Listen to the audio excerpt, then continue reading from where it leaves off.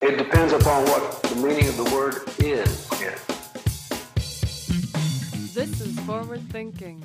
I'm Isabella Melking. How can we understand how language changes over time? Historical linguists aim to map this language change through time by looking at both the structure and sounds of the language as well as its social environment. Minority non-European languages, like Indigenous American ones, are barely represented in research on language change and limits our understanding of language change as a whole. Linguistics researcher Dr. Ben Molyneux is creating the first digitally based account of change in Mapudungun, the endangered ancestral language of the Mapuche people of Chile and Argentina. Hi, Ben. Welcome to the Forward Thinking podcast. Hello, thank you for having me. I'm glad to be here. So, I was wondering, what drew you into your specific research area of linguistics? Can you tell me a little bit about that? Okay, so I do what we call historical phonology. But before I say a lot about what that is, I'll tell you a little bit about how I got into this. So before going into linguistics, I was a high school English as a second language teacher. I taught first in Chile, which is my home country, and then in New York City. And in both places, I taught mostly Spanish speakers. Their first language was Spanish speaker, and I was teaching them how to speak English. And because Spanish has a slightly more straightforward relationship between spellings and sounds, a lot of my students struggled with learning how to spell English.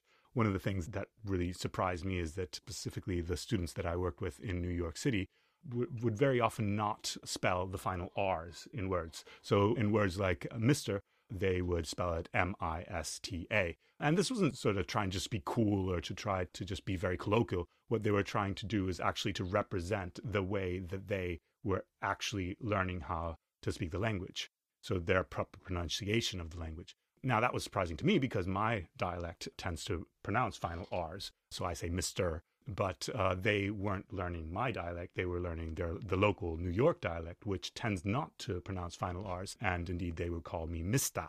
Now, that seems like a relatively simple mistake to make. But what it does is it tells us a little bit about the dialects that these students were acquiring.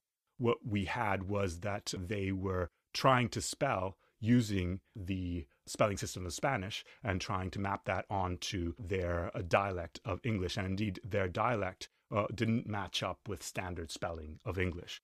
From the students' perspectives, they just had to arbitrarily learn that the sound ah at the end of a syllable was written using the letter R, which is the same that is used at the beginning of a word like room, which this is something that native English speakers who write are used to doing, and they don't even think about it, that R can be used in these two different ways. But for a Spanish speaker, where R and ah are really very different sounds, this was actually really puzzling. And for my students, being teenagers, they would get into really sort of heated debates with me about why we would want to spell a language in that way, in a way that isn't so intuitive and that doesn't correspond to the actual pronunciation of the language. And well, I'd say, well, it does correspond to the pronunciation of some dialects, indeed to my own, where I do pronounce Mr. as Mr. with the final R. So time and again, I got into discussions with my students about why English had this kind of bizarre way of spelling its sounds, and that the fact that very often these spellings didn't correspond to the actual form of the language. And so very often the answer to why that is the way it is had to be that at a certain stage in the development of the language, there was a correspondence between the spelling and the sound, but the spelling got stuck and the sound moved on, and hence there wasn't a correspondence. So there was language change. And indeed, trying to explain this and often failing to explain this to my students meant that I wanted to go back to graduate school and study linguistics, and to study in particular language change. And that's what I did. I went and I started studying the history of English and did my doctorate. And then I got interested in the history of other languages, and in particular in the history of Mapudungun, which is the language I'm going to be talking to a little bit about today, and looking at that language's history. So that's how I got into it. Well, that's really fascinating that a debate with your English pupils kind of led you to want to find out more. Yeah, so you think that as a native speaker, you understand how these things work. But as soon as you start looking a little bit more deeper, you don't really understand why is one spelled O-N-E and one is also spelled W-O-N. So these things all have their own histories, and it's really interesting to look into it. And the more we look into it, we can see that spelling is so distant from the actual sound system that it tries to represent, at least for English today. And so why do you think it's important to study historical language change in minority languages? So most of the research that has been done on language change tends to be on sort of more well-known languages. And by well-known, I mean languages that whose speakers tend to have sort of a better standing in the global power relationships of the world. And minority, marginalized languages tend also to belong to historically disenfranchised peoples who also have less political capital on the global stage. So very often when these later languages, the minority languages, are studied, they're seen as kind of exceptions and seen as something exotic, while the normal way languages work are the better known, well-established languages. And that obviously there's a bias there. So on the one hand, looking at the history of those languages is important for the field of historical linguistics because it broadens our sample of languages that we're actually studying. And it allows us to observe some changes that simply aren't instantiated in better studied languages. And hence it gives us a broader view of the possibilities of the human language faculty. In that sense, it expands our understanding of our own human heritage as language being a major part of our human heritage. On the other hand, looking into minority languages also helps us understand the present day varieties of those languages. So I've mentioned that, for example, in English, we have varieties that pronounce syllable final R and others that don't. And it's useful to know that difference between those dialects that do and those dialects that don't comes from a relatively common process of loss of R. And this happens across languages in the world. And it's important to see that lack of R is not a sign of some kind of degraded or degenerate form of the language. So as linguists, we don't see change as some kind of loss or frown and sort of shake our heads at language change, as very often native speakers tend to do and say, oh, people don't do it the way they used to. It's a natural process. And indeed, we see that a process like R loss shows up in traditionally much more prestigious forms of the language, such as standard Southern British English doesn't pronounce final R's, right? But it also shows up in languages that are less prestigious, such as African American Vernacular English or even Cockney. Notice that when I say that a language is more or less prestigious, that's a social factor. It's not a linguistic factor. So linguistics doesn't say that one language should be more or one variety of a language should be more or less prestigious. It's actually a judgment usually made by the speakers. And because we have a certain prejudice about a group of people, then we tend to associate their language and to make judgments about their language in that way. So looking at the language change in minority languages also helps us assess the different varieties of those minority languages and say, oh, well, actually, these are just different varieties of the same language, and we avoid the kind of stigmatization that can happen with looking at different varieties and their social distribution as well. So finally, another reason to study historical linguistics of a minority language is the fact that this allows us to have another window into the history of those people. So indeed, by studying the historical linguistics of languages of Europe, we've come to understand that there are a number of sort of strong links between Europe and the Indian subcontinent. So there is a common cultural ties and linguistic ties. Indeed, we speak varieties of the same language family, the Indo-European language family. And for minority languages, a lot of that work to discover what the links are between one language and another hasn't been done enough. And that's important work in the sense that it tells us a lot about how these minority cultures would have interacted with each other before the historical record in many cases. So an example from Mapudungun is that it acquired the words for 100 and the word for 1,000 from Quechua, which is the language of the Inca Empire. So you can imagine sort of what the cultural conditions in which that kind of transfer would have happened. And indeed, you would have had different notions of mathematics, different notions of accounting in both cultures, which the Mapuche would have drawn new things from the Inca culture at that time. And indeed, we get other kinds of transfer, not just words, we also get transfer of pronunciation. So at some point, for example, in the history of English, we became very strongly influenced by French following the Norman conquest. And indeed, the fact that our pronunciation of the English language changed in contact with French actually tells us a lot about the intimacy of those two languages at a certain point. The fact that there was a lot of bilingualism, the fact that there was a lot more interaction between the two cultures as well. So having information about the history and the development of a language actually tells us a lot about the history of a people and the heritage. Thank you. So it's about increasing representation and thereby discovering the links. Yes. And that kind of improves understanding of language change as a whole. Yeah, so you're looking at sort of how languages in general work, and then what the history of a particular language is at a more local level, at the level of that particular language, and what that tells us about the culture that surrounds it, and also about the social judgments that are made about a particular way of speaking a language. And what made you choose to focus on the endangered indigenous language of Mapudungun in particular? I grew up in Chile, and Mapudungun is spoken in Chile and in Argentina.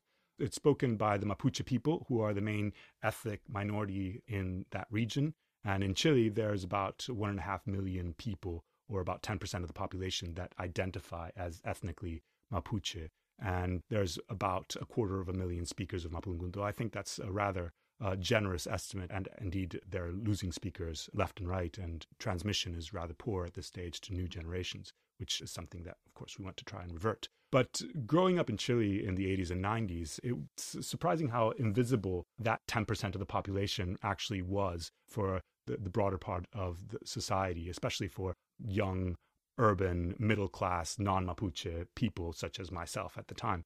And indeed, there is a lot of prejudice against indigenous people and culture, especially at that time. There was a lot more. I think there's a bit more of a resurgence now and a little bit more pride in indigenous issues right now in Latin America in general and Chile in particular. But at that time, outside of the rural indigenous communities, Mapuche identity and culture were really sort of downplayed at that time.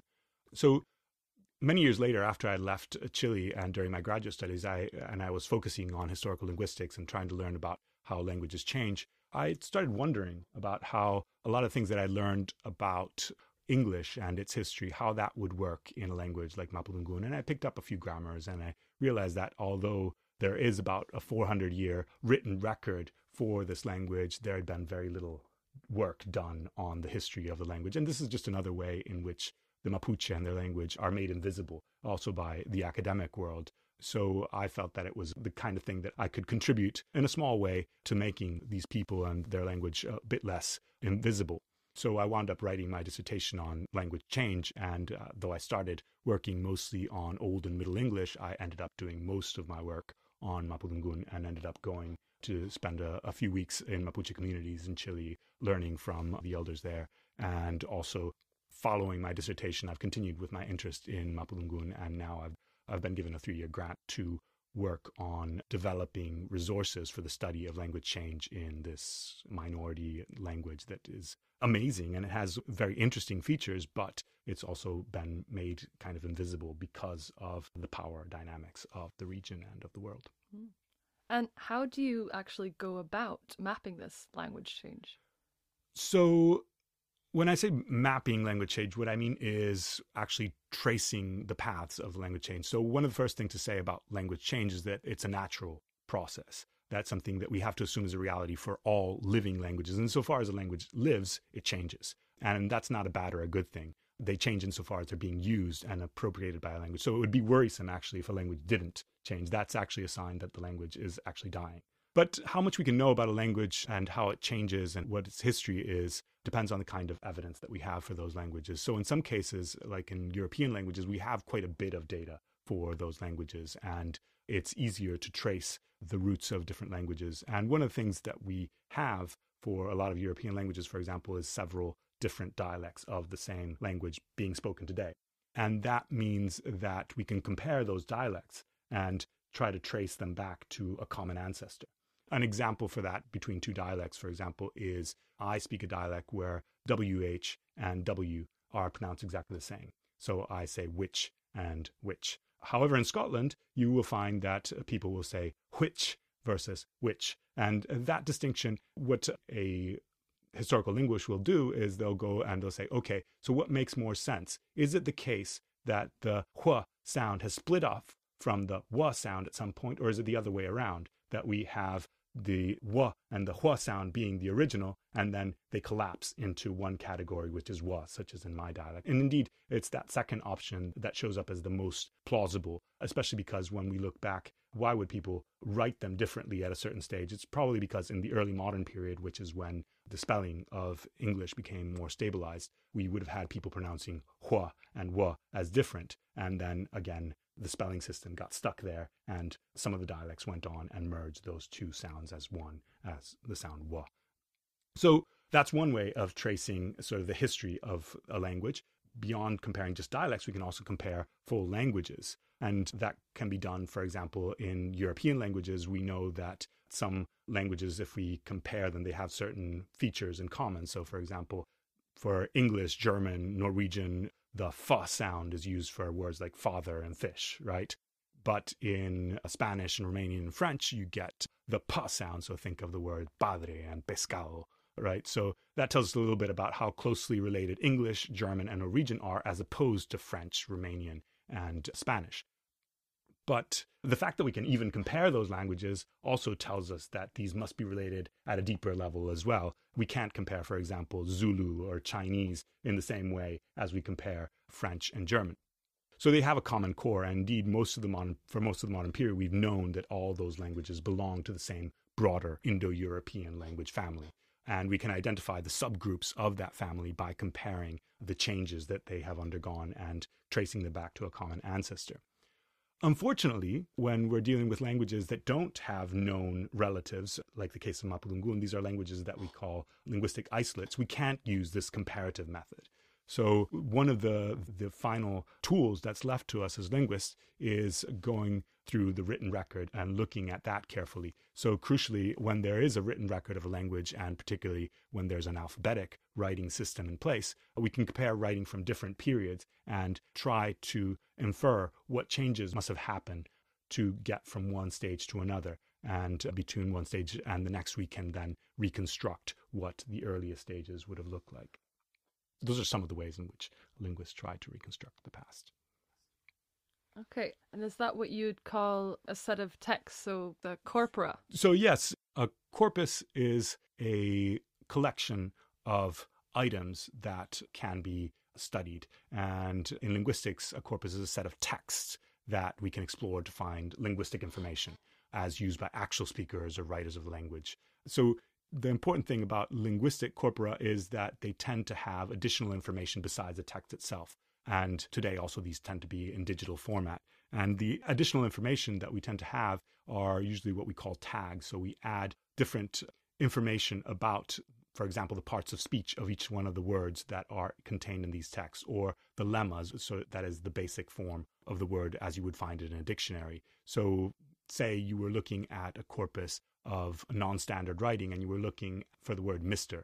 And in the collection of text, you might be interested in both forms spelled as M-I-S-T-E-R and forms that are spelled M-I-S-T-A. And those would be subsumed under one lemma, which is Mr. And that way you could compare where and when, so in what text and by what speakers, by what writers, who was using the form Mr. and who was using the form Mista. So that can help sort of investigate the distribution of particular features throughout sort of the area where the language is spoken. Corpus is just a more general word to say a group of things to be investigated. Okay.